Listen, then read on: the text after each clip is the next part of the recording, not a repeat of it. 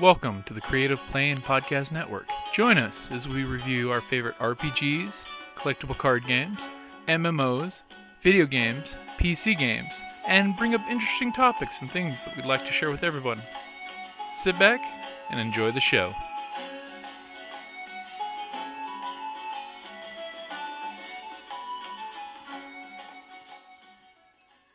Hi, this is Kelly, aka Trixie from Ragnarok and Roll, a Scion to Ragnarok story, and Tilda Wimblewick from D&D Journey of the 5th Edition. First off, I would just like to say thank you to everyone for listening to our varied adventures, as well as for rating us on iTunes and rpgpodcast.com. If you haven't rated us yet, we would greatly appreciate it if you could. And if you're looking for more ways to support our efforts, we are now on Patreon, a great site where you can help us continue making more podcasts, as well as some special surprises for our patrons. If you can, please look us up at www.patreon.com/cppn. Every little bit helps. And again, thank you for listening. Hi guys, Jim here with Creative Play and Podcast Network, and today I'm bringing you a couple of our friends back on the show to talk about settings and backstories at your RPG table and why they're both important, and tips to help you guys get better settings and backstories from the writer's point of view. So today I've got Justin Oldham, buddy of ours from After Collapse RPG. We've had Justin on a few times, and we love having him back as much as possible. Thanks for coming back, Justin. And we've got Deborah Hoeing Parzik from the Everyverse RPG game, which we've had you on a few times, and we love having you back as often as we can. So any excuse I can get you guys back to circle around and come back on the show, I want to take it. So go ahead and take a second, guys, and go ahead and introduce yourself. Justin, go ahead and start. I am the aforementioned Justin Oldham. I'm coming to you from the great state of Alaska, up here in the northern part of planet Earth. And as the creator of AC After Collapse, yes, I did have to put a lot of work into the setting and the backstory for the commercial product. And we can get into that in a few minutes. But if you're just going to sit down and have a game with friends, if you're the GM, if you're the DM, you still got to know this stuff. It's definitely a crazy important thing to have, especially as the GM. It's good to know the background that you've painted for your characters, because if not, it's kind of difficult to do anything.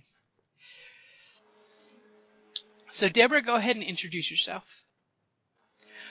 Hi, everybody. I'm Deborah Hoeing Parzik. I am the editor and publisher of Everyverse RPG, which is a generic 4D10 gaming system that was designed by my late husband, Dennis. I guess one of the good things about me being here today is that setting was one of the main reasons why Everyverse RPG was designed. What I mean by that is my late husband and his gaming group in college and way back in the early days of his game designing experience, they wanted to play a bunch of different games and different settings. And mainly it was, from books that they had read, movies that we had seen, and there wasn't anything at the time, and there may still not be all that many that were flexible enough to be adaptable. And that's why Everyverse RPG was designed. Okay, so setting,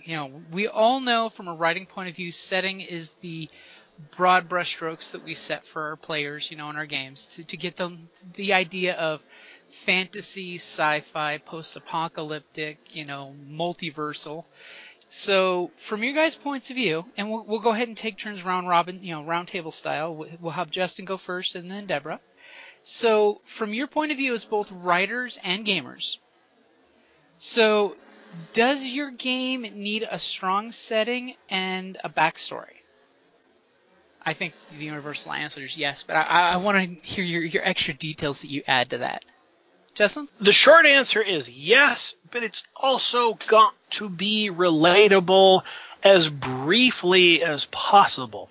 If you start throwing in a lot of ands and commas to describe your backstory, it gets to be harder for everybody at the game table to relate to it. Anybody who is in a game store flipping through your book, if they have to read what this is in more than one paragraph, you're probably going to lose the sale. So in my opinion, what backstory and setting really gets down to, it is the overarching theme of the thing, which in my case is post-apocalyptic, and then the rest of it is angles or handles that people can relate to so that they can lock onto it from their own point of view and they can play it. In my case, I bill the backstory for my universe as a collapse of many causes, so that if your thing is totally zombie apocalypse, we're going to have a source book for you eventually. If your thing is nuclear Armageddon, totally going to have a source book for you. Whatever your angle happens to be, the handle that is easiest for you to grab, that's included in the backstory of the collapse of many causes. So when you encounter our product in a store, you will say, aha, post-apocalyptic role-playing game, totally get that. But what kind of apocalypse? Well, the spicy meatball in all of this is it's the kind of apocalypse that you have most wanted, but no game designer has yet given it to you because they just haven't given you the keys to the kingdom, all the keys to the kingdom. And that's where I'm coming from. And if I ever did do anything else, if I was going to do a fantasy game, I would still approach the same way. Overarching, relatable concept. This is Wizards and Dragons. This is whatever it's going to be. You know, it's peasants and paychecks, whatever it is. And then there will be as many handles on this as possible, so that if you have 10 gamers at the table and everybody's got a different point of view, they all go to the same destination. That's a great way of putting it. Making it totally relatable, but digestible. You know, it's not a novel you have to read for backstory, but it's enough that you can hit the ground running and play with, and still be adaptable. Absolutely. Okay, what's your opinion on it, Deborah? Well, the way that we have always done it is that the game master and their group usually determine, with discussion, or maybe they've all read the same book or seen the same movie, and they say, hey, we would really like to play an X session. And so the game master provides the session or the setting details. Oh, I don't know, just for the heck of it, we'll go with one that we did in our gaming group, which was based on the movie Highlander. So we had a basic idea of the universe that we all wanted to play in, and my late husband, the game designer, Dennis, was the game master. So he took that universe and used our rules as the structure for it. And then everybody knew what we were going for. The same thing is if we really wanted to play some other kind of, somebody said, okay, we want to play a fantasy setting.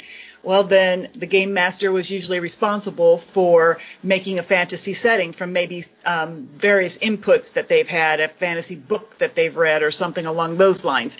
And then we provided the structure for like the rules to resolve all the actions, or how to build your characters, such like that. We do have in our product the future history, a bit of 10,000 years of future history that could be a set of adventures that would play out in a possible future for humankind. But in general, we are usually generic and don't insist on a specific setting at this point. Kind of gives that freedom to the whole pick what story you guys want to pit and wrap the rule system around that. That's right. Yeah, we've the adventure that hooked me in gaming many moons ago was I really, really, really wanted to play a Jedi adventure after we all saw Episode 6, Return of the Jedi. And oh, come on, Dan, come up with something. And this was back in 1983, well before all the Star Wars games came out. And so he came up with a really great adventure that hooked me on gaming instantly using the rule system that he was designing. And that is now known as Everyverse RPG. So we felt like there were just so many different worlds that people had come up with that people wanted to play in, and there wasn't anything at the time to do that. And hence the birth of our generic system. That's great. Yeah, and that's pretty much both of you said the important thing is that the backstory and the story for your setting helps give everybody the same theme and feel of, hey guys, this is what we're sitting down to play. So that way from the very get-go, everybody realizes what you're sitting there to play. Like whether it's post-apocalypse because the rise of the machine, or if it's, a galaxy far, far away with an evil empire versus the scoundrels in the Jedi. So the big thing is that story and backstories that help set what the theme and the flavor of the game's going to be. Does that sound about right? Yes. Amen. Indeed. So, most of us, we've played around with a few different games. We've read a few books, seen a few movies, so we get the idea of the generalness of when you have a setting, you've got, your genre, what kind of basic genre is. And then, like Justin touched on, the themes, what is the theme? Like if you Google any of the writing tools that are out there, there are themes up the wazoo if it's man versus nature, man versus man, what theme you're going to go for that helps set the thing. Back in the day, back in high school when I used to run games like every other day, I used to always come out with splash pages for here's the game I wanted to play, here's a brief paragraph setting, and here's what I want to give you guys as options for player sheets. And that used to be like the rough splash sheet, like at the back of a book. You just read that little paragraph summary and boom, here's the setting. Do you guys want to play this? What things did you guys do for your gaming groups to help set right off the bat the theme and flavor of your games? Ladies first. Oh, thanks. Just thinking about that. I guess the most recent one that I can remember is when we did the first demos at Space City Comic-Con here in Houston. We did give out a splash sheet like that. We had pre-developed characters, and we had a brief, I guess a brief summary that, hey, you are playing in a pseudo-Potterverse steampunk mashup, and you're either a wizard or you're a steampunk type person, and you are all going to follow this prophecy to possible treasure. And so it was a good way to let people know that, hey, if you're into the Potter thing, we're going to have a few elements of that in it. And oh, by the way, if you're into steampunk, here we are. We're going to have some steampunk elements in this, and let's go find some treasure.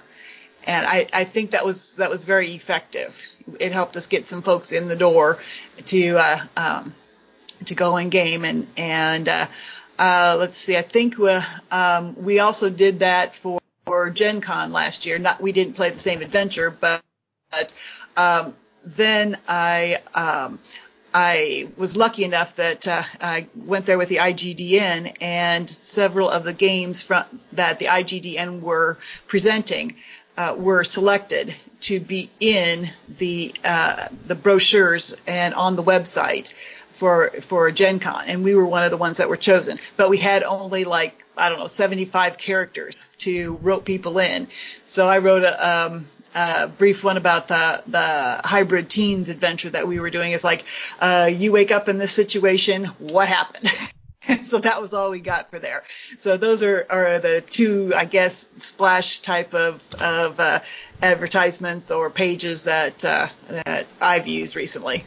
What you got, Justin? I am a lifelong fan of all things post-apocalyptic. My living memory of books and movies goes all the way back to the early 1970s. And in the late 1970s, when such marvelous products as Gamma World came along, I found myself role-playing post-apocalyptic scenarios with people that I didn't have to explain anything to. We all had the same knowledge about books and movies, and so we just glommed onto it.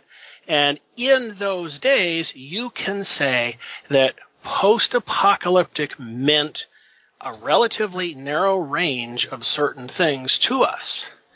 But as we graduated from high school and we saw the end of the 20th century, more and more and more post-apocalyptic themes were becoming popular. They were becoming cultural phenomenon. And there does come a point in the first decade of the 21st century, 2000 to 2010, when people did not know what we were talking about anymore, when some of us geezers were talking about Twilight 2000 style adventures and nuclear war. And so it was necessary to adapt and incorporate the modern themes. So even while we were still in testing and development for the game, it becomes clear to us that the overarching concept of post-apocalypse is going to have a lot of handles on it, because it has now come to mean many different things to many different people. That's how we come to that. And in the last 5 years, before we actually went to press and stepped out into the light of day, we sharpened the message by doing what the two of you were just talking about. If we couldn't fit it on a single piece of paper, we didn't say it. And it turns out that, especially if you're good with a dictionary and a thesaurus, you can say a lot on one sheet of paper. So we made it work. And that's how we got to the product that we have today, which is relatable to so many people. And it definitely is, because you've got your nuclear wasteland, apocalypse. You've got your Contagion apocalypse. You've got the Rise of the Machine apocalypse, and they all work with Aftercollapse. So, it really does matter of how tight of a setting and background your GM picks, so that way players know which apocalypse you're playing in, basically. Cause that is true. Pretty much it, yes. And for the gamers out there, some people, they want the whole buffet. They say, all right, fine, we've got 25 source books. Let's play with everything in effect. And okay, that's a leap of faith, because you're hoping that the game designer actually did all the math well enough so that everything meshes. And it turns out that, oh, by the way, neutron weapons are not overkill in certain situations. So you end up with that kind of game that's got a horrible power creep that happens, which I've played that game. It can happen. It can certainly happen, and that's why, in our case, we broke everything out source book by source book, so that the GMs out there can stay in control. As with so many other games, if you go to a Traveler game or a D&D game, the referee is able to say, okay, you can have access to this, and that. That over there, no, leave that alone. I'll hurt you if you read that. I've said that a time or two. Yeah, mine did too. Though mine told me that I could not read the book. We were big into what was her name, Marion Zimmer Bradley books of Darkover. And so he forbade me from reading one of the books because we were playing an adventure. And to this day, I still haven't read his book. I have it. I started reading it, but I have not finished it. Well, see, that's actually a really good segue from a game writer, because of course, we're taking off the writer's hats and putting on the GM's hats. So plagiarism is not an issue at your game table as long as you're not publishing anything. where is a good place, speaking of books, to find inspiration for a setting for a GM? Like, we're talking that first game you want to run, and you say the thing that every GM says at least once in their life of, I have no good ideas, which we all know is a total fallacy, because we all have amazing ideas because our brains are full of stories. It's just codifying something and putting it down. Where do you guys, like, when you're looking for inspiration, where would you recommend a new GM looks to get inspiration for a background setting? All right, I'll start with that. First thing is, to thine own self be true. So know what you like and know what you don't like. So start with your own book collection, start with your own movie collection, and sit down and watch the movie, sit down and read the book, and then make a list of the major plot points you like, and then and then run with it, because you gotta crawl before you can walk, and you gotta walk before you can run. And as they have said so many times in the past, imitation is the most sincerest form of flattery. So in my case, if you want to do a one-off of Mad Max, absolutely go do it, because the people who sit down at your game table, if they do not already know what this is, you can hand them the DVD and say, go watch that, come back, talk to me later. And everybody's got common ground. If you need to loan out some books, maybe it's wise to go to the used bookstore, buy some ratty old copies, and hand them out.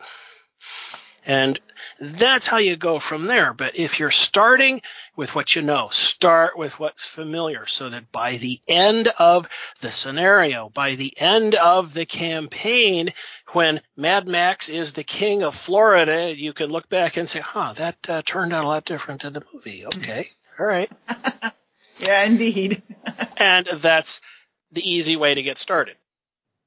I'm actually kind of a huge fan of that, of when you start with the plot and story of a movie, especially since I love to do B movies. That's kind of my thing, is you take a B movie that was horribly bad and you turn it into an adventure, and usually it can become amazing. One thing I always like to do is see how the end story ends, because with player characters, you're not going to have the same ending as the movie does, unless you do some hardcore railroading on that game. It was always a GM faux pas. Yeah, there's nothing worse than no matter what the players do, they end up here. I will completely second that. I am a big fan of what you might call the dynamic world, and it never bothers me if the players come to a fork in the road and they decide neither one, we're going to put it in four-wheel drive and go cross-country. Okay, that's fine. And there have been times when, and we've all been there, as a referee, you have built what you think is the greatest adventure of all time, but the players lock on to what the NPC said in last night's game session, and they've decided that they're going to go do that. And you don't have anything for it, so you say, okay, all right, let's have a 30-minute pizza break. Everybody come back, wash your hands when you're done, and we'll go on. And if you're a good enough entertainer, you can build in breaks like that, and people never know you were unprepared. That's definitely one of the GM tricks right there, is the whole how to handle adversity, and basically tell the group to look at this hand while your other hand's doing something else. Oh yeah, been there, done that. Yes, I as I was going out and doing demos at the beginning of last year and late in 2018, I had one adventure, and we were playing it, and like everybody took a different direction, and I was not prepared for every single one of those, and so winging it for 45 minutes, like, oh God, I'm so tired. Can we quit, please? And luckily made it through, and not too many people were the wiser. But I definitely got to the point a couple of times where it's like, I don't have anything else. We're done. Okay, that's the adventure. Thank you very much for playing.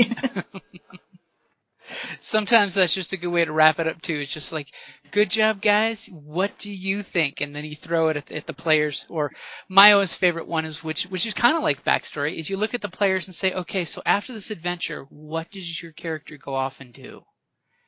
Because I always like giving the player the chance to write as much of the player fiat, that they can control as much of the story that they can of, here's my character and here's what we've done. And that way you can steal their little backstory, or for preface, at the end of the whole, what's the next adventure, So Evan Cook from Paradigm Lost has jumped on the call, by the way. Hey there, guys. Interesting spot to join in. Sounds like a cool conversation. So we're pretty much talking about settings and backstories for your RPG games. So do you have any tips for a new GM to find inspiration for coming up with a setting, seeing as you have a pretty mercurial, fluid RPG storyline yourself? Yeah, So we actually touched on this last episode, a little bit about mini worlds theory and multiverse theory. So these are actually two theories that are often confused together. Mini worlds talks about the same universe but different iterations of it. So in that sense, I might be talking to you in another universe, but I might be saying something a little different, but it's still me.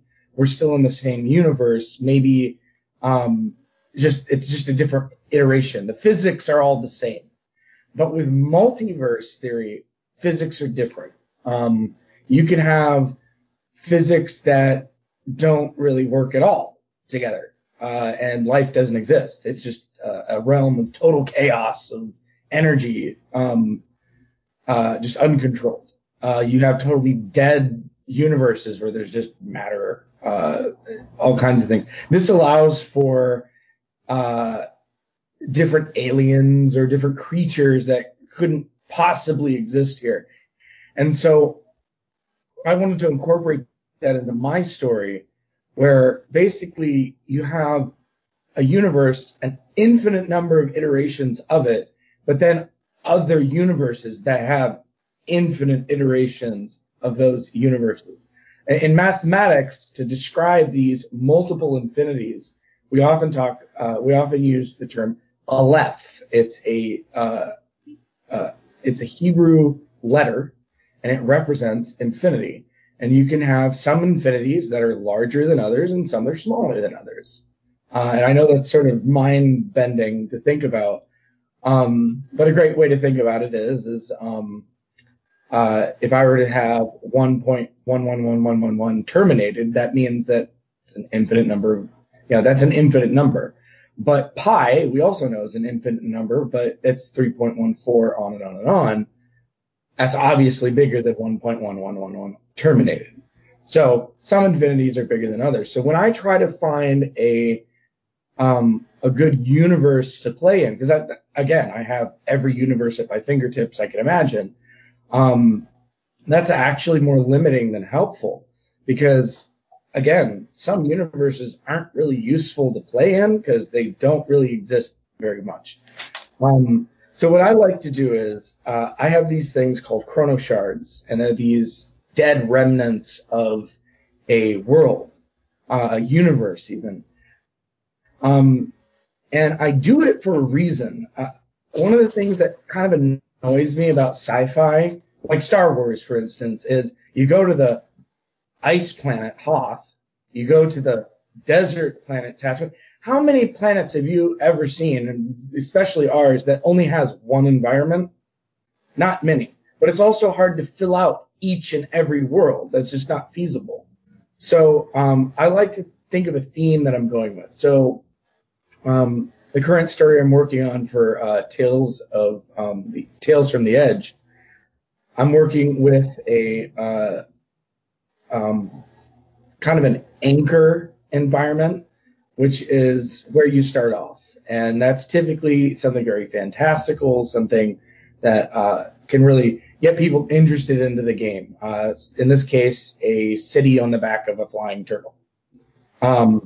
this sort of expands into more normal places that can be scary or whatever theme that I'm trying to kind of employ into the game. If I want something more adventurous, I'm probably going to pick a theme for my environment that's going to be more Star Warsy, a little bit more, Count of Monte Cristo kind of thing. Whereas if I was going to go for something scary, I would pick maybe like a rundown castle, or maybe in a whole area that was forgotten and run down and taken over by monsters. When drawing comics, I used to draw comics and stuff. Japanese mangakas, people who draw Japanese comics, they would talk about how American artists can really establish mood within the frames of their comic. Basically saying that they can really illustrate to the reader the emotion of the scene. It was dynamic. It wasn't flat. And so when I try to have a setting, I try to make it as dynamic, as descriptive as possible, to set a mood. Some details just aren't needed, and you choose the details that help set the mood. So any setting can really work for you. It's really about setting the mood with that setting. That's a really good point. So one thing as a GM that I like to do is, occasionally you can do the old filing off the serial numbers. You take a fantasy movie, you make it sci-fi. You take a horror movie and you try to remove the horror elements but steal the story, and you change it to something different. Like you could, easily transform horror into sci-fi. Like if you look at any of the Aliens movies, it's a classic example of it's the scary monster in space. As I joke with a lot of my friends, Star Wars, the first 3 movies, that's Sword in the Stone with some extra movies thrown in. It's King Arthur pulling the sword from the stone and has the cool power of the lightsaber. So what are your opinions as redressing a story to a different genre? Just as a quick, I need a game story for tonight, pull and drop. Now, when it comes to that, one thing I do want to add on as a little caveat is how do you keep it neutral so that your players can slot into the backstory? So like, do you say prince, or a noble pulls the sword, and that way your players can hopefully catch the hint and play that character? Because a lot of times we all know your players will end up creating characters that are completely just support staff to this backstory you've just written. Yeah, so I actually, my favorite movie is Ghostbusters. And when you look at Ghostbusters, is it a horror? Is it a comedy? Is it sci-fi? What is it? It's a treasure. It's a treasure, yeah. But that's exactly it. So blending genres can often sort of appeal to a wider audience, to essentially more players on the table. And, I guess what it seems like you're asking, correct me if I'm wrong, is you're sort of asking, how do I motivate players to engage with the story? Is that about right? Yeah, that's exactly right. How to get the buy-in from your players. So that's actually, in my experience, one of the hardest things. I actually spoke to my wife about this a couple nights ago in preparation for this episode, about how we talked about GM responsibility, but we also talked about player responsibility, how it's often kind of forgotten, and how we kind of put the weight of the world on the GM, and the GM really the GM is just there to make a setting. It's there to sort of build the story, and then the players write it. And that's where we forget that the players have responsibility. They have to play the game. They have to write that story. Otherwise, there is no game. There is no story. There's just a setup. That's it. So what I found, especially as an early GM, is everyone always wanted sandboxes.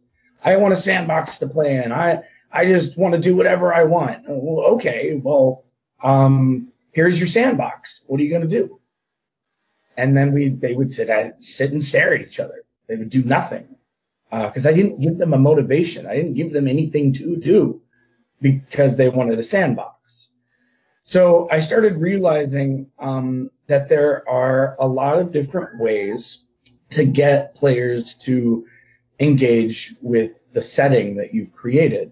In fact, tvtropes.com is a excellent source for finding ways to kind of get around that issue. My favorite one is Man with the Smoking Gun.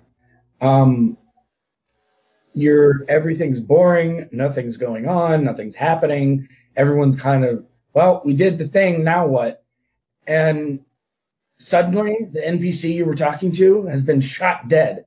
There's a man with a smoking gun in the door, and as you see him, he slips into the crowd and he's gone.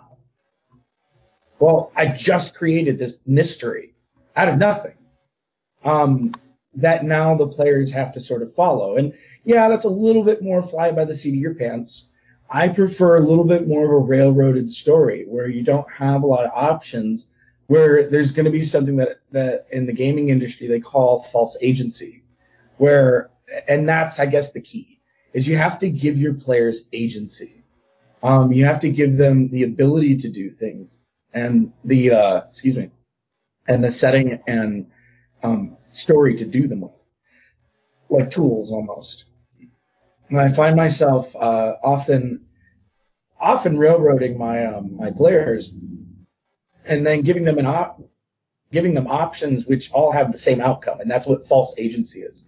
They think that they're affecting the story, but as they have no idea that you were going to do the same thing no matter what they chose. This happens in video games a lot. They call them, in conversation trees in video games. You'll talk to this person, you'll say something. No matter what thing you say, their response is so general that it's the same thing. It's the same response to each thing you say to them. And so that requires actually a lot of forethought and planning, and also knowing the players a lot. You have to really know what your players are going to do, which is a double-edged sword a little bit, because once players start realizing you're doing that, they feel a little manipulated. And so, I think that's why if you do decide, if you're a GM and you're thinking about doing something like that, I think it's really, really important for you to realize that as the GM, you're not the adversary of the players. You can pretend to be, but really, why did you write that story just to kill off the players before the story is told? Especially since you have an infinite budget and killing players is easy. Exactly. But yeah, that's generally how I engage players, is to give them agency. Give them the ability to do things in an environment that they want to be in a mood and a setting that they want to be in. Give them the bait and just watch them take it. Yeah. I'd like to expand on that a little bit, because it does factor into game design, which I have some small familiarity with here. But in the same way that you would build your cast of characters for a game supplement that you intend to publish, if you build a cast of NPCs who populate your universe, and you as the GM begin with the assumption that this cast of NPCs, they're going to do whatever it is they're going to do until the player characters nudge them differently. You populate your world with NPCs who come and go, and the good ones can be good, the bad ones can be bad. You can be that directly black and white about it, but eventually it happens where the players feel like they're developing relationships with certain NPCs that they will trust over time, and you'll know you're on the right track when some of the players will trust some of the NPCs with the party's most important secrets, their most important missions, etc. And then the cherry on top of the ice cream is the villains that they love to hate. They would not dare pick a fight with Black Bart, but they know he's coming through town and they just can't resist the opportunity to mess with him a little because they know that, well, maybe I can take him, maybe I can't. What happens if I do? That sets off a whole different chain of events because sometimes, yes, you have people who simply want to enrich themselves as a matter of gameplay. You have other people who like to defeat the bad guy as a matter of gameplay, but then, because great power tends to bring with it great responsibility, what do you do when the townspeople come to you and say, well, first, your lordship, thank you very much for getting rid of these brigands. They've been plaguing us for quite some time now. And please forgive us. We understand you're having a drink with your friends, but we'd like to talk to you about the necromancer who lives on the edge of town. Yeah. Okay, I'm a huge fan of the ecosystem, Yeah. Yes, and so when you give the players the opportunity to say no, and sometimes this has a consequence, and sometimes it doesn't, and those consequences can be remarkable because I had somebody a few years back say to the NPCs, "Hey, look, man. We're not always going to be here. We can't always save your bacon. Why don't you people go deal with the necromancer yourself?" Well, okay, a few dice rolls. The peasants, they look at each other. Yeah. I hadn't thought about it like that. Yeah, all right. And so a while later, the maimed body of the dead necromancer is hanging from a light post in town, and the locals are like, "Hey, you hero types, pay your bills, man. You're not our guests. You said you were passing through. By the way, when the hell are you leaving?" You have now empowered them, and now you have to pay the price. Yes. Yeah. You can do the same thing with a gumshoe game. You start with the penny ante criminals, and the next thing you know, the deputy chief of police is coming to you on the sly, and, they would like some help with this mob guy. They just can't have anything to do with it. I actually wanted to add on to that because kind of what you seem to be talking about is plot strings. And we actually touched on this last episode as well with backstories. As a GM, pay attention to your players' backstories and use them as plot strings to help motivate them forward. If they're a long-lost orphan, maybe one of their parents is alive and they didn't know. The best thing as a GM for me is when when players decide that they're going to have amnesia. That is the most foolish thing to do with me. So much authority and power has been given away. Yeah, it's just like a blank canvas. I can do anything I want to you. The second they walk into town, the group is arrested because they're with him, that guy. Everyone knows that guy. The next town over, it's the man named Jane. He's a hero, folk hero of the people. What did you do? And the guy just, I don't know. You took the words right out of my mouth. That's exactly what I was thinking. But I didn't hear from Deborah. Did I run you over, Deborah? No, I was just sitting here and thinking about this, and I guess that I would say that most of the adventures that we've done is try to hook the players in with some kind of a mystery. As I mentioned before, the hybrid teens, they wake up in a situation like, oh boy, well, what the heck happened? Last night I was at prom. Now I'm here in this cell and I have no idea how I got here. And the other adventure that we mentioned earlier, the wizards / steampunk, we have one of the wizards who's going to give a prophecy.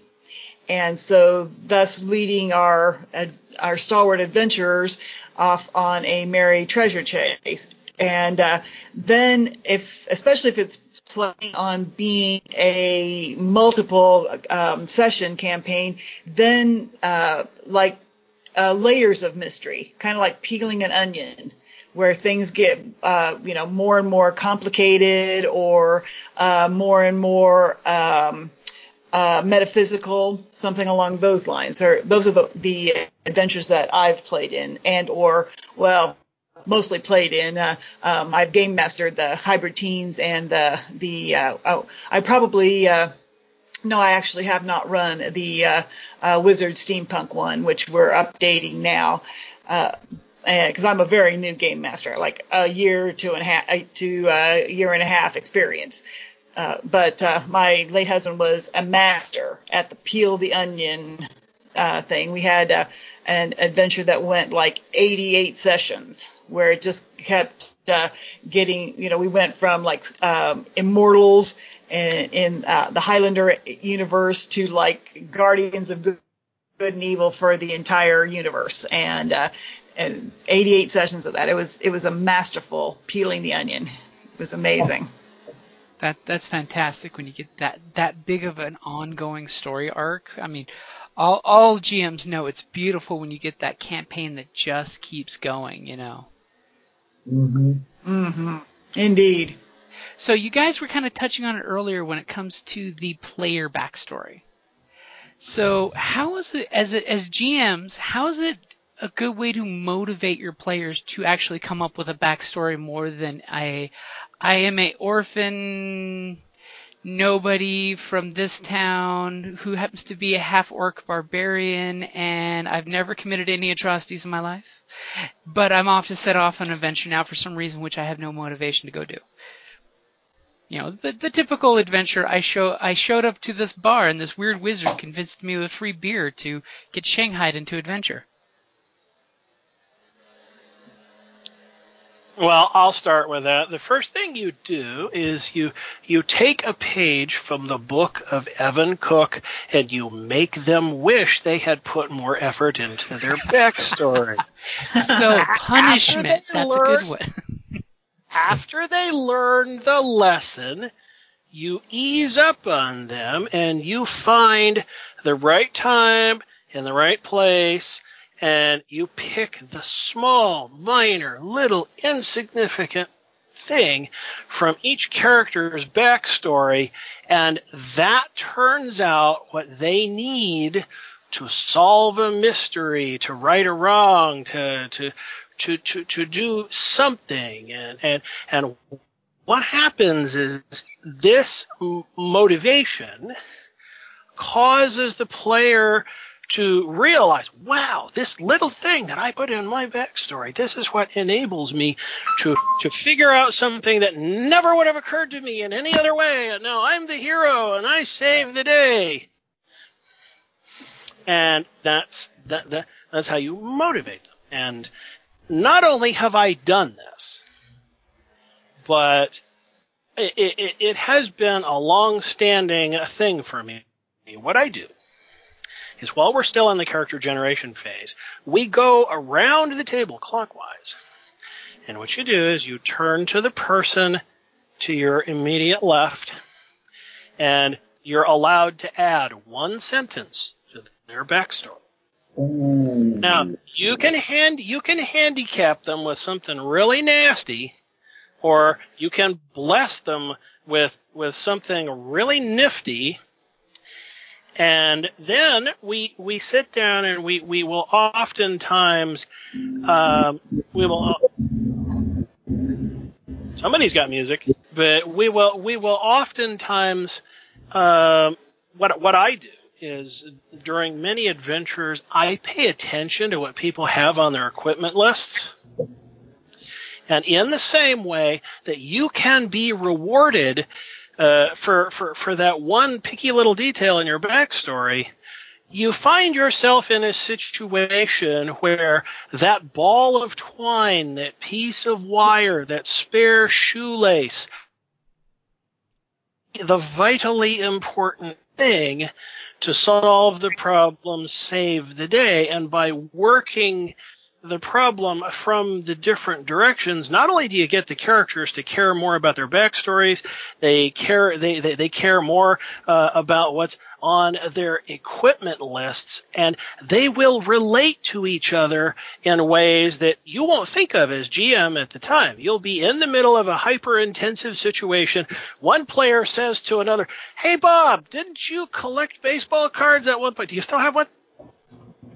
And lo and behold, they start mutually supporting each other because the little details of their backstories, the little details of what's in their pockets, it starts to matter to them as a matter of shared experience.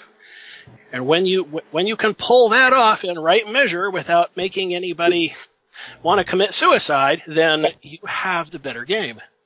That's a great I tip. actually really like that. Sorry, go ahead, Evan. Oh, I was sorry, I didn't mean to interrupt you. I was just saying I really liked that, and I apologize. I live by a busy road, so that's what you heard earlier. I think somebody didn't have a muffler. Yeah, because that is a really good tip. I mean, especially when you look at the character's equipment list, you're bringing what they think is important on their character into the story. So you're basically, it's like, how would the story of, Theseus and the Minotaur have been without a ball of twine to get out of the maze? Something stupid, Exactly. simple, and you're making it a key stone to the story. So all of a sudden, the player who wrote that down is going, "I'm a genius. I brought the MacGuffin." And Absolutely. And the way I have trained people to this over the years, and anybody who knows me loves this and hates this. Every time you create a new character in the game environment, it doesn't matter if it's Twilight 2000, Traveler, D&D, or AC After Collapse. I will ask you to add a teddy bear to your character sheet and to name the teddy bear. And you will never know when this happens, but at some point in the story, it will matter that a random character has a teddy bear. They haven't lost it. They've got it. And I have seen situations in a wide variety of games where one person will absolutely throw a fit until the party goes home because so-and-so forgot to bring his teddy bear. And as juvenile as that sounds, it absolutely works. In a fantasy setting, the characters are deep underground in a monster-infested dungeon, and the stone gargoyle animates. It turns, it looks at them, and it says, "Show me your teddy bear and you may pass." And, the one guy who didn't bring his is like, fellas, I'm going to stay out here and just watch the hallway.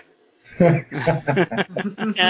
it is a simple enough thing, but it will make people stop and think, before we set out on this adventure, I want to buy some shoelaces, a couple of buttons. Can anybody know where I can get some dice? And how about one of those little glass magnifying lenses? How about that? And they will march out of town with 100 little things on them, and they're totally confident that somewhere in all of that stuff is the one thing they will need to succeed. That does bring up an important point. The character sheet is part of a player's backstory. The equipment that they choose, that is part of the backstory. It's the unwritten backstory that's written on the front of the character sheet.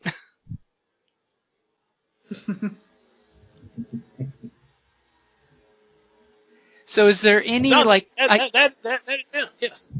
Please go on. Is there any, because I like the way you put it. It sounds a lot like we do at our session zeros when we start coming up with I ask the group about the setting. You know, I basically let everybody inject something into the setting, like, you know, hey, what is the name of the nearest forest to the dungeon? Hey, what is the nearest group of monsters way beyond your level that's in the ecosystem? You know, so that way, and then we make our characters after we come up with the setting, and then I have everybody basically go off and work on their backgrounds kind of after they've had the jam session to try to come up with what they have, you know, at least a paragraph or two of your character's backstory, because that is an important thing as your adventure of what's your motivation. What other tips do you guys have for getting your players to buy in and on your backstory? I think, actually, you know, Deborah, do you have something to say? Actually, I can't say too much on this because I am a pretty new game master. And so primarily for me it has been the written mystery. And we've just written a story from there.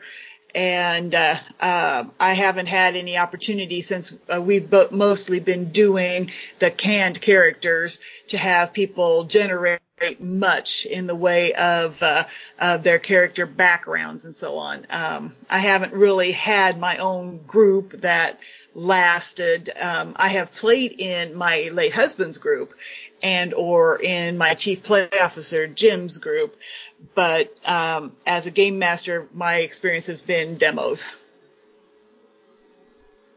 Well, that's not bad at all. Yeah.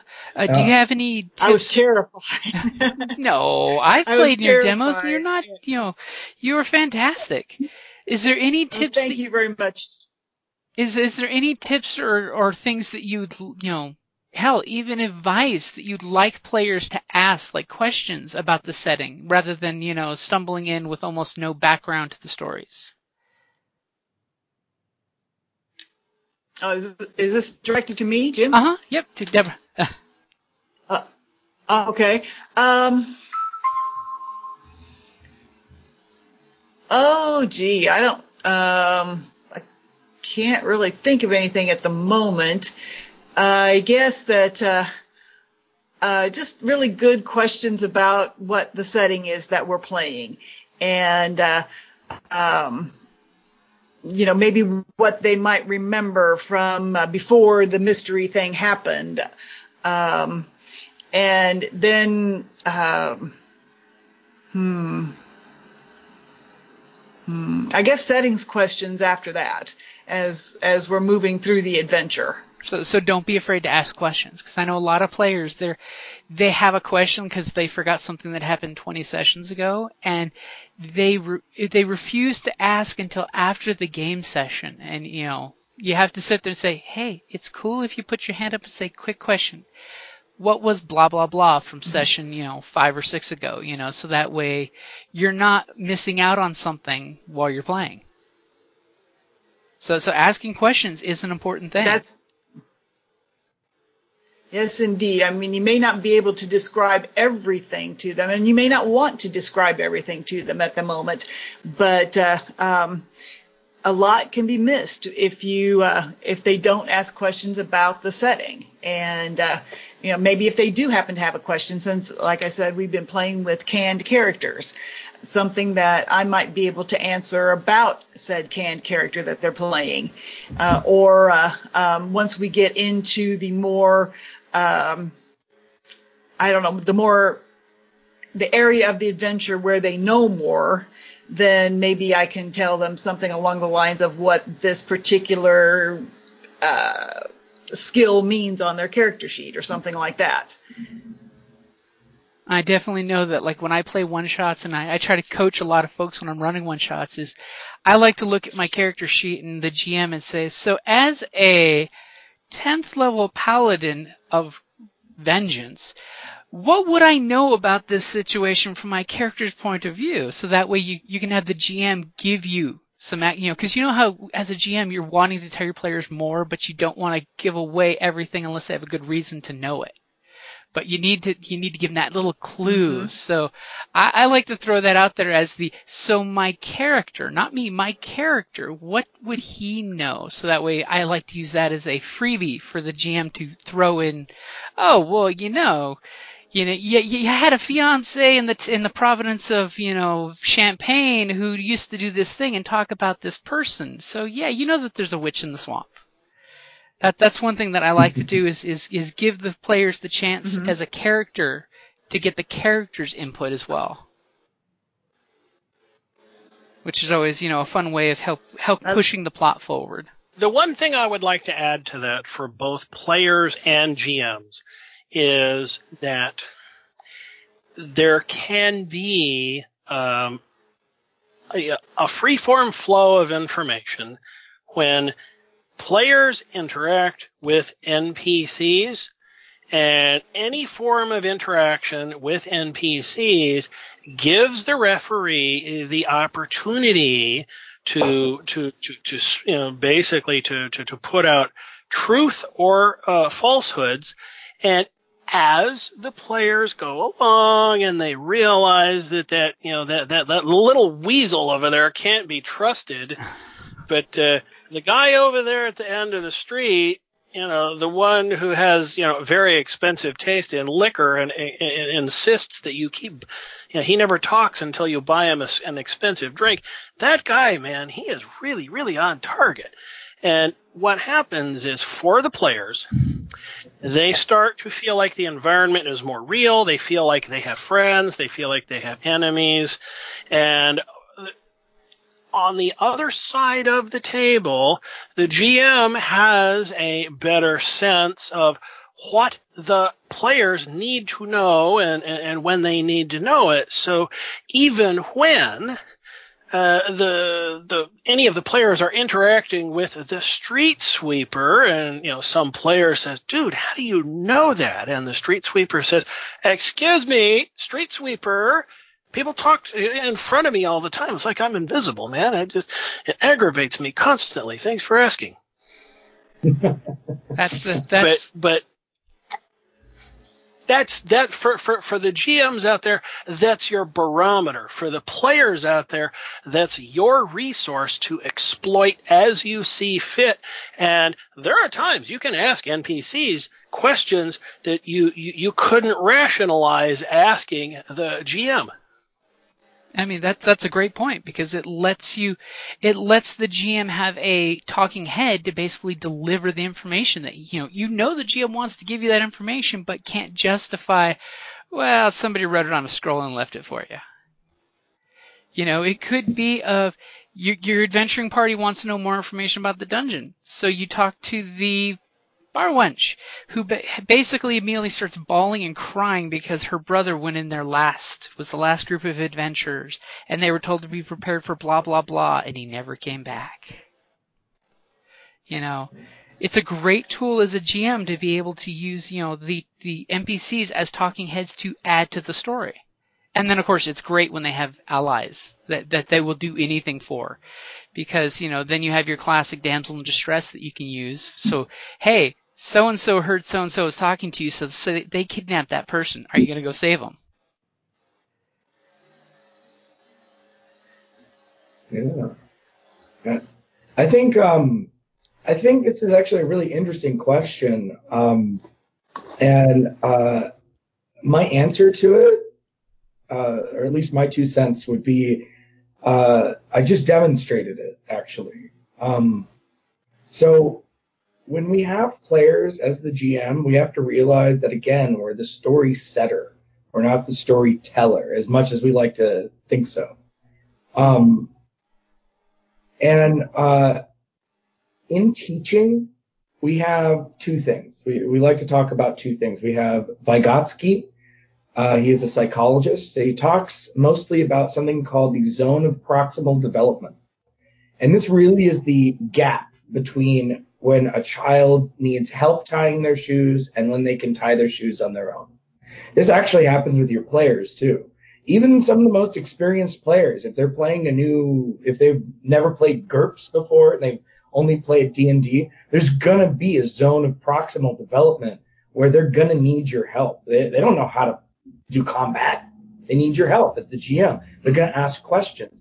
But the thing is as the GM, sometimes it's more entertaining for your players to anticipate those questions. To do the second thing in teaching is what we call scaffolding. And it's how we address the zone of proximal development. So you ask complex questions. See, as the GM, I think it's important to ask questions.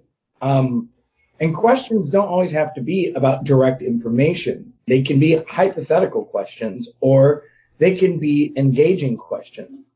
So when I asked Deborah to speak before me, it was because I was interested in what she had to hear. I was interested in what she had to say, but also I wanted to see where that prod would go. I wanted to see what she would say that James might respond to. But then I got a bonus reaction from Justin. And we had a whole conversation because I asked a question. And so as the GM, I like to,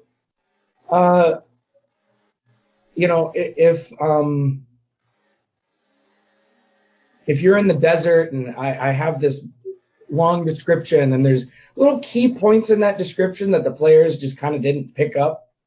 Maybe they're inexperienced. Maybe they weren't paying attention. There's a myriad of things. I might sort of underline that key point with a question or something that maybe an NPC does.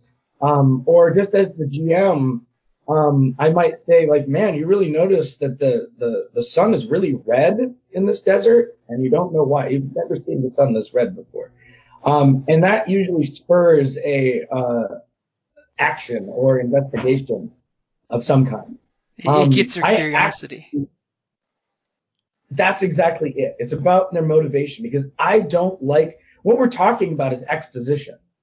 And you have to be really, really careful about front loading all of your exposition on your players, because they're not going to pay attention to all of it. They're going to forget they're only going to remember 5 to 10% of what you say. Adults have an attention span of about 5 to 15 minutes. Kids even less. All right. And so if you're sitting here babbling and rambling on like I am right now, you're going to lose people every single time. I learned this especially as a teacher. So you have to ask those probing questions, engage your audience by giving them agency, by asking them those questions and allowing them to ask you those questions back. And also, I think this is sort of a little bit of a side note, but as a science teacher, as a teacher, I had to learn that sometimes it's okay to be wrong. And what I mean by that is all your players look up to you. You're the GM after all. You should know everything about the rules, about the setting, about the NPCs, about what NPCs said 3 sessions ago. It's all on you. And we talk about GM responsibility earlier, but it's okay sometimes to make a mistake. And if your players point it out, don't see it as an attack on you. See it as an opportunity to give more exposition, without it being sort of this front-loaded dialogue-heavy exposition. Show, don't tell kind of thing. And you can use opportunities like that to show, you know what, you're right. They did say that last time. And now this is happening because you're right. And I guess that's how, I guess that's the best way to sort of get players to engage in that way with exposition, is to sort of, one of the things I like to do is to give my players the ability to catch me monologuing. So if I'm doing what I'm doing right now, I'm kind of rambling on and on somewhat aimlessly, they can just attack. You sly dog, you got me monologuing. Exactly. But that's true. You want to make sure that they know that more or less that the adventure is their story. Yeah. Well, look at what you're doing, James. So that awkward pause that I just gave, you came in with a statement and a question that's going to engage me or the other guests. Mm-hmm. And that's what you want to do with your players. That you don't want awkward pauses. You don't want silence where you're sitting and looking at each other. If that's what happens, you need the man with the smoking gun. He's got to come in, he's got to shoot somebody and walk away. You got to keep going. Staleness is the quickest way to end your game and have players not come back. Yeah, it kind of cuts that momentum back, or as I always like to call that one, and someone kicks in the door. Especially if you're doing a modern day game, everyone's pausing and stagnating and reflecting, and someone kicks in the door. Yeah, and look at it this way. Your viewers are coming here to listen to people, right? They want to listen to Justin, they want to listen to you, they want to listen to Deborah. They're not coming here to listen to dead air and silence. So likewise, your players don't come to game to stare at each other. As much as I think we all as GMs sort of find that our players can get easily distracted and talk about out of game things, and we have to have table rules for that. Mm-hmm. It's excuse me, I lost my train of thought. It's okay. But basically, I think as GMs, we have to make sure that there isn't that dead silence, that we have to give those players the game that they came for. Even though they seem to want to distract themselves, it's our responsibility as GMs to give them the game that they came to play at your house or online where you're meeting. Sort of like in the old plays when you'd have the narrator jump out on stage to basically signal the actors to get the hell off the stage so we can go to the next chapter. Yeah. The importance of moderation. Yeah. A guide almost. I would like to add two things real quickly to that, since we're trying. Evan briefly mentioned table rules. Another way to get your gamers to buy in that I have learned over the years comes in two parts. The first and foremost is as a GM, when it comes to adjudication, if I have no answer to the question, if I can't render a verdict on something, then the rule is always it goes the player's way. And in certain situations, we may call a temporary pause and get the crew to agree to a house rule, which I will then write down on the spot. And in a great many cases, we will name this house rule after the person who was responsible for it. I like that. That's a good one. And I've heard people talk for years about the house rule that was named after them. And sometimes it's lethally serious because these are adjudicative questions that have to do with the life and death of characters, and in other cases they're just meant to prevent screwball things from happening. And you will hear people say something like, "Hey man, remember the Smith rule, don't do that." And everybody gets a laugh out of it, and they go on. So if they feel like the deck is not stacked against them, they don't have to feel like the rules situation is stacked in their favor. But if they know that there can be a caveat situation where there's no good solution, the referee is not just going to say, "And you explode and die." Okay, so no.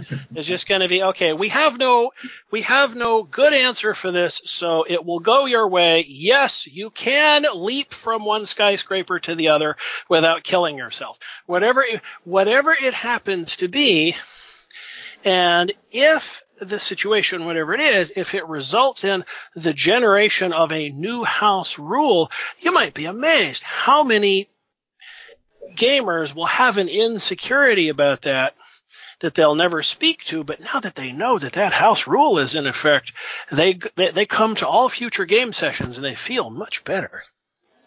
They've got that great sense of empowerment because, now they know the mechanics. They know the secret mechanics behind the pages. Yes. That, I'm going to have to steal that from you, Justin, and I'm going to call that the old ham rule. You can, if you want, you can do so with my blessing, and it really works. It really works. You give yourself about a year, and you'll put 2, 3, 5 pages in a notebook, and everybody will be impressed, and not just you, the people who look back and they realize what they contributed to that, and they'll be just as proud of it as you are. That is, I really, really like that a lot. That gives me a lot to think about, to be honest, because I really do like giving my players agency, but also as a business owner, I like to give my customers agency. My deep field dice that I create, that was named by a fan. I just posted the pictures on of them. I was going to call them Galaxy dice. It's commonly what people refer to them as. But someone suggested Deep Field named after Hubble, and I'm a huge astronomy fan, and that's something that I took. And I just really I like the option of giving agency to players and customers in a way that allows them to be a part of everything. And like you said, buy into it because they're a part of it now. Why wouldn't they buy into it? Absolutely. There are people that I still stay in contact with after all these years, and sometimes I hear from them, and they have read the basic rules for AC after collapse, and they'll say, "Hey, I see what you did there on page 200. Yeah, that was me all those years ago. I did that." So, hey. Give credit where credit's due. Absolutely, yeah. So, I think, oh, go ahead. Oh, no, go ahead. So I actually wanted to expand on that a little bit when I say, I'd like to say sort of that, we have to remember each other when we're playing these games, that if we don't have each other, we would just be writing books. And, very true. And so I think it's really cool to sort of remember your players and allow people to contribute to as a whole to a community. We didn't evolve to fight the lions alone, sort of thing. We as a business owner, we often are looked at as the head of our business. People just see me, but there are a dozen people behind me that you're not seeing, not really, but but that you're not seeing, that are working behind the scenes, that are helping me create something that's really big and important. And what's important to me is being able to hand that off, that it's that I started something, that I had this idea and this dream, and that there are a dozen people that bought into that dream, that said that, wow, this is a really cool idea and I want to be a part of it. And kind of relinquishing the reins to that is similar to relinquishing the reins of a story that you crafted. Sometimes as a GM, one of the reasons that I actually got into teaching was because I had a kids group down in Bisbee, Arizona. And we had a lot of fun. And one of the things that was really important to me was to be able to pass on the torch of GMing to a new generation. And I had to write a story and a setting and a world and just hand it over to this kid and said, here you go, write a story. I gave you the basis for one, fill it out, finish it up, do whatever you want with it. And,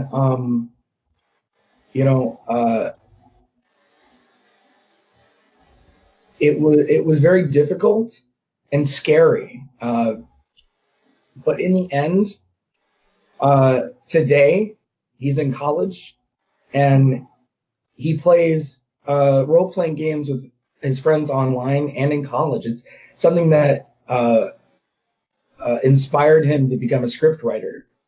And so I just think that, I guess my point here is as GMs, we have to be cognizant of the power that we wield and how we can really impact the lives of our players, positively or negatively.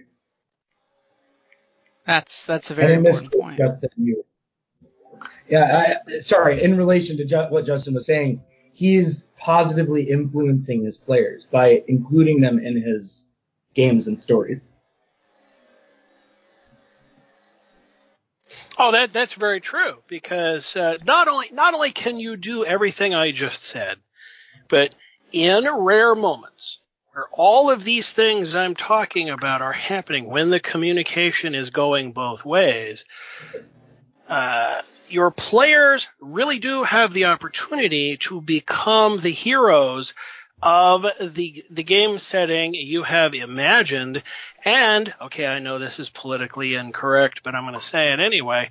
It plays into the aspect of character death that nobody likes terribly much. There is a place in my fictional D&D setting where every time the party goes by a certain town, they love to stop in and say hi, because most of them had a character die in defense of the place, and now to this day they still love the fact that that place is independent and thriving. Likewise, mwahaha, in those very rare moments, almost kind of sort of reminiscent of Batman, it is ironic as hell when your players do something that creates a villain that they must eventually destroy. That makes for a good story arc. I did that. I did that in a game once where we were talking about this earlier about plot strings, and this player of mine decided that he was going to have be the repopulant of his species. But he was the last one, and he couldn't repopulate a species. Well, I had this villain. The entire time I had this villain just kind of harassing the party. It was, a recurring villain.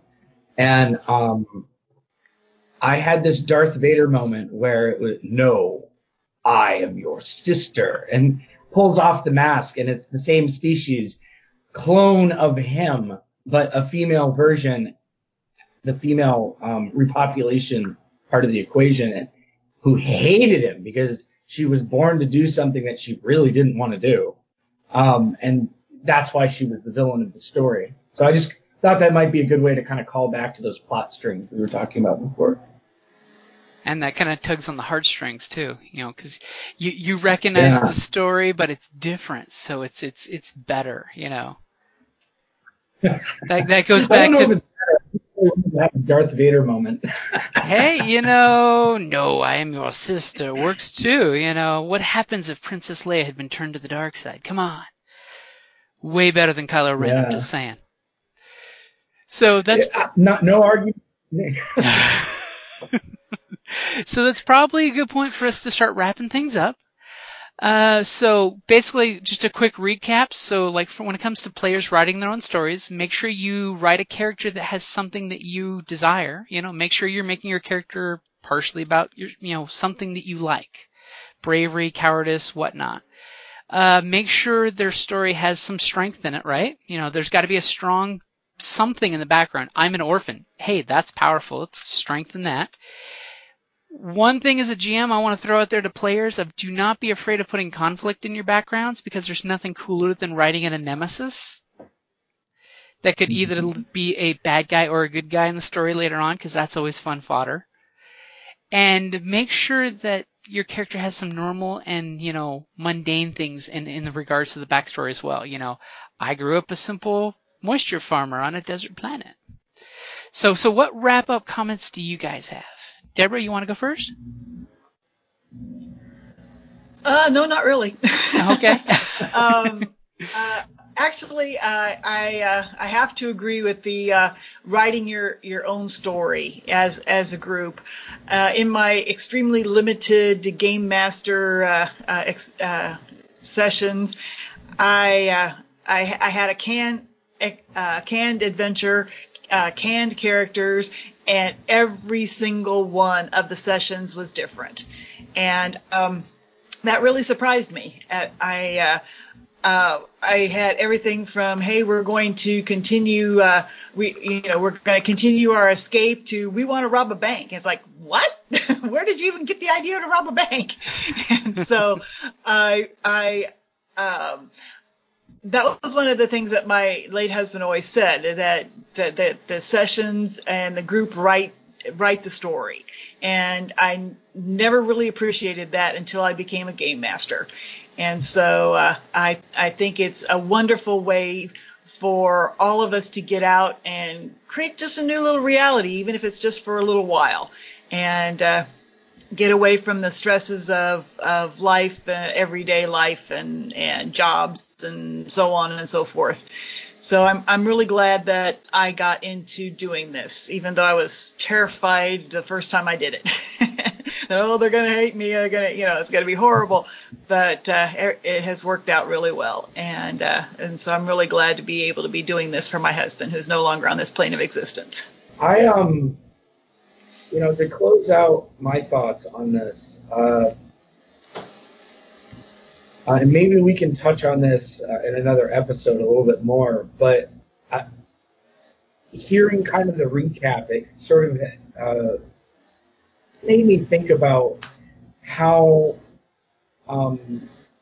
players interact and how GMs interact with the players, vice versa. And all of these tips that we gave are applicable to almost any situation. But I would caution new GMs about one thing, and that is villain players. A hero story is probably the easiest story to run. And as GMs, we talked about it before, we have to be kind of guides. And as fun as a villain character can be, as fun as intrapersonal conflicts within the group can be, they can also be very dangerous. And they can be hard to control. Things can get out of control, and things can be taken personally very quickly. And so to close out my thoughts on this, and to sort of touch on what Deborah's saying, is you have to remember that no matter what, in the very end of every game, you have to remember that it's just a game. And that if you're not having fun, you're doing it wrong. If everyone at the table isn't having fun, you're doing it wrong. And that's because that's the whole point. Everyone's there is to have fun. And so as a GM, we have to guide people, and we have to guide our players into having a fun time, no matter what the setting is, no matter if you have villain characters or not. And so I would just caution that new GMs, really think about, if you really want to do a story about that, you have to really think about it, about having that, making sure that your players are having fun, even though there's going to be bad stuff that's going to happen. That evil things, like maybe you're going to take over a town or something like that. It's definitely something to be cognizant of. But again, like I said, always have fun. Play with your heart. That's a very good point. Scoundrels are fun to play. Villains are bad to play. They're fun, but they're very limited and one-shot-ish. Mm-hmm. And friends can be lost at the gaming table. I've seen it happen. That is totally a different episode of its own right there. Yeah, right. That could be its whole thing. I would like to add one thing in regards to that. As the GM, yes, you are the guide and you are the keeper of the goalposts. You're never gonna keep you're never gonna keep all the disruptive. You still there? Did I disconnect? I'm still here. Justin, I think you may have been disconnected. Are you there? Sorry. Okay, so I'm still here. One of the things I learned a long time ago when it comes to curating or safekeeping of the moral compass of your group, give them a one-shot adventure where they get to be the bad guys.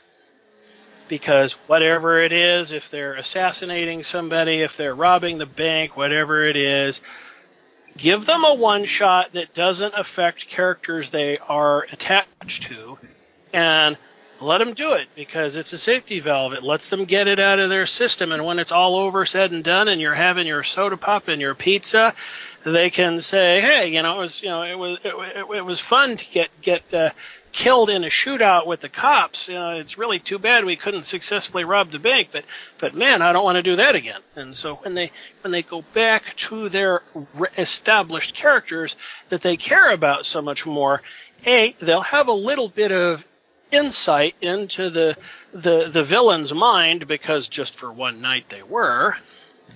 And after they've gotten it out of their system, they just won't want to go there again. So that's actually an insanely good tip.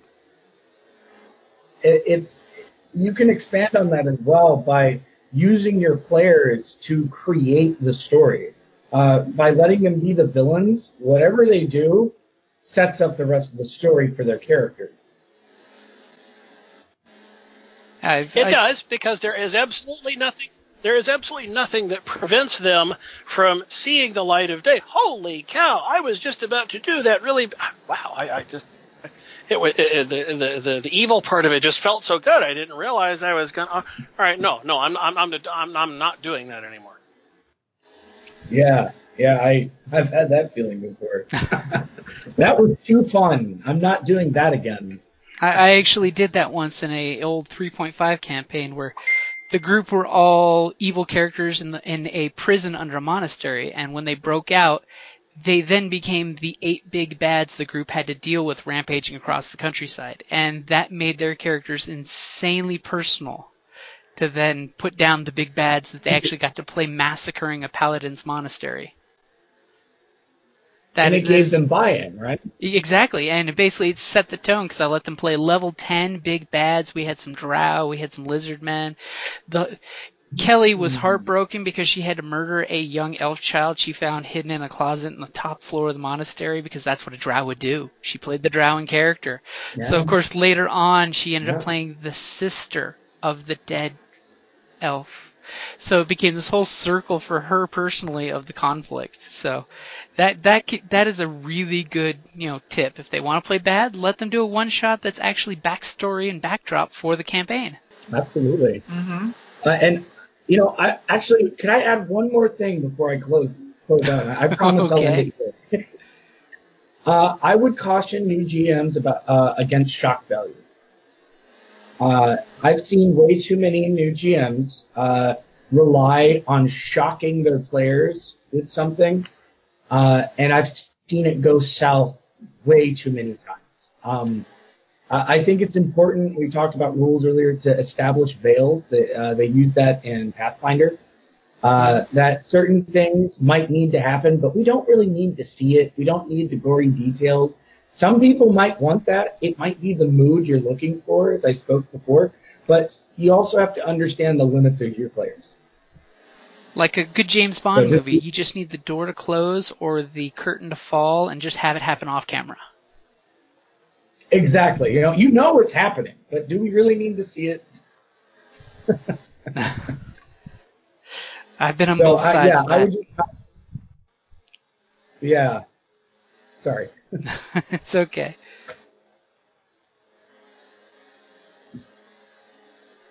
Okay, so I guess it's my turn to wrap up. So I just want to encapsulate what I said earlier.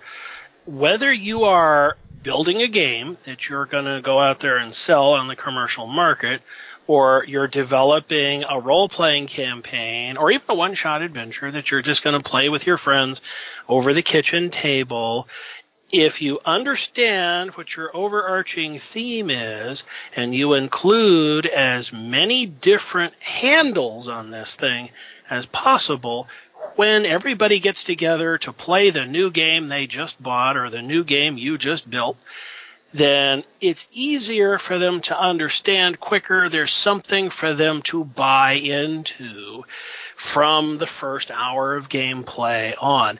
When you do that, and as a referee, if you bring your gamers into the process of agreeing to house rules and giving them a precedent that says, hey, if we can't find this in the rule book, at least once I get to get away with it. Maybe later we have a house rule. Otherwise, it just goes our way. And it makes people feel like it's us having the story, not us versus the GM. And when your experienced gamers realize that they drive the story, they really will want to take the path less traveled. They'll want to go see the far distant corners of your imaginary world. And as much as that may frustrate you, the important thing is to remember is that's the fun they chose. And if you can do all of that, whether you are building a game you want to sell or just trying to have some fun on a Saturday night, you will always succeed. That's a very good point, because as GMs, we love it when our players surprise us and do things that are outside what we had planned. We panic, but we love it. Or is it just me? Oh, I'm definitely right there with you. I love nothing better than a Completely wrap-up. agree. I love nothing better than a wrap-up session where I'm looking at my players popping a soda or a beer and going, I had no clue where that was going, I had no clue how that was going to end. Well, that's in that Star Wars game that I played with you. I had no idea what was going to happen with that stormtrooper. You walked right up, and I thought I was going to get arrested. I thought it was the end of the game for me. I was like, well, here we go. All right. And then the same thing happened to the other player, because I split off thinking I was being clever. Never split the party, but the whole party ended up getting screwed. Pardon my French, but the whole party ended up getting in trouble, and I had no idea where that was going to happen. And you really pulled off a really fun. It was really fun consequences for that. I was truly amazed as to what happened. Or as I liked it, because that only happened because you rolled poorly. So, it failed the story forward in a way that was completely organic and up to your choices, Immediately it's like, oh, you said the wrong thing to the wrong guy at a bar while your party's doing their thing. Okay, so let's see what happens. Yeah. Because that's the kind of thing that just happens. And it was really great because you did fail the story forward rather than kicking the puppy and saying, oh, well, you did you split the party, you just did something, you were a wanted criminal and started asking about other wanted criminals in a bar. What were you thinking? And, instead of sitting there and just saying, oh, you're arrested, game over for you, let's look at the rest of the party, it was, well, let's fail the story forward. Let's continue this story. It doesn't just stop when you're in jail. What happens when you're in jail? There's a reason why classic adventures often start stories with you're either in a bar or you're in a prison cell. And the story starts from there. Yep. Indeed. Yep. Classic. All right, so in wrapping up, guys, where can everybody find you guys online?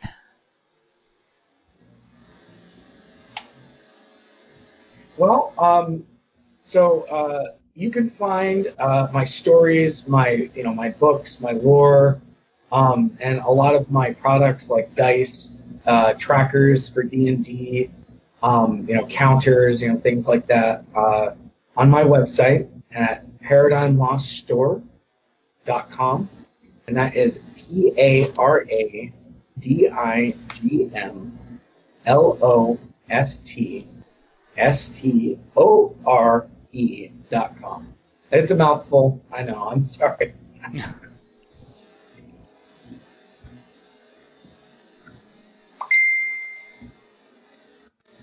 Well, I'll go next and say that Everyverse RPG can be found at pardonusgaming.com. That is PARDEN for Parisic Dennis, the designer. US Gaming.com, all one word. And we can also be found on Amazon and Drive-Thru RPG. All right. Very much like my colleague, you can find my work at Amazon. You can find us on Drive-Thru RPG. Or if you'd like to get your hands on lots of free downloads, you can go to acaftercollapse.com. Downloads are great because it's more story. Just going to say, more story. Alrighty, guys. I definitely want to thank you guys for coming on the show. And like always, you are always invited back. And if anybody has any topics they'd like us to talk about, because we talked about this last time, feel free to shoot me an email at creativeplaypodcastnet@gmail.com. That's creativeplaypodcastnet@gmail.com. Alrighty, guys. Thank you for coming on, and have a great day. Thank you for having me. Thank you. Appreciate it. Hello, this is Eric. And Wendy Strog with Stone Valley Hobby and Games. We sell board games, card games, role-playing games, and supplies. We have thousands of Magic the Gathering cards available, carry Kickstarter products, and work with veteran-owned small businesses to bring you our own line of products. We are a small business retailer, but we offer competitive prices, a loyalty system, and free shipping on orders over $100. As a military veteran myself, I'm a strong supporter of our armed forces, their families, and contractors out there doing the hard job. So any order from an AA, AE, or EP address will be shipped absolutely free. Remember, StoneValleyGames.com, where we take your leisure seriously.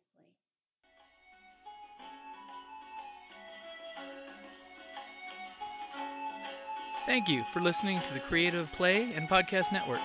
And feel free to enjoy our other shows, such as D&D Journey of the 5th Edition and Scion Ragnarok and Roll, a Scion hero to Ragnarok story. Thank you for listening.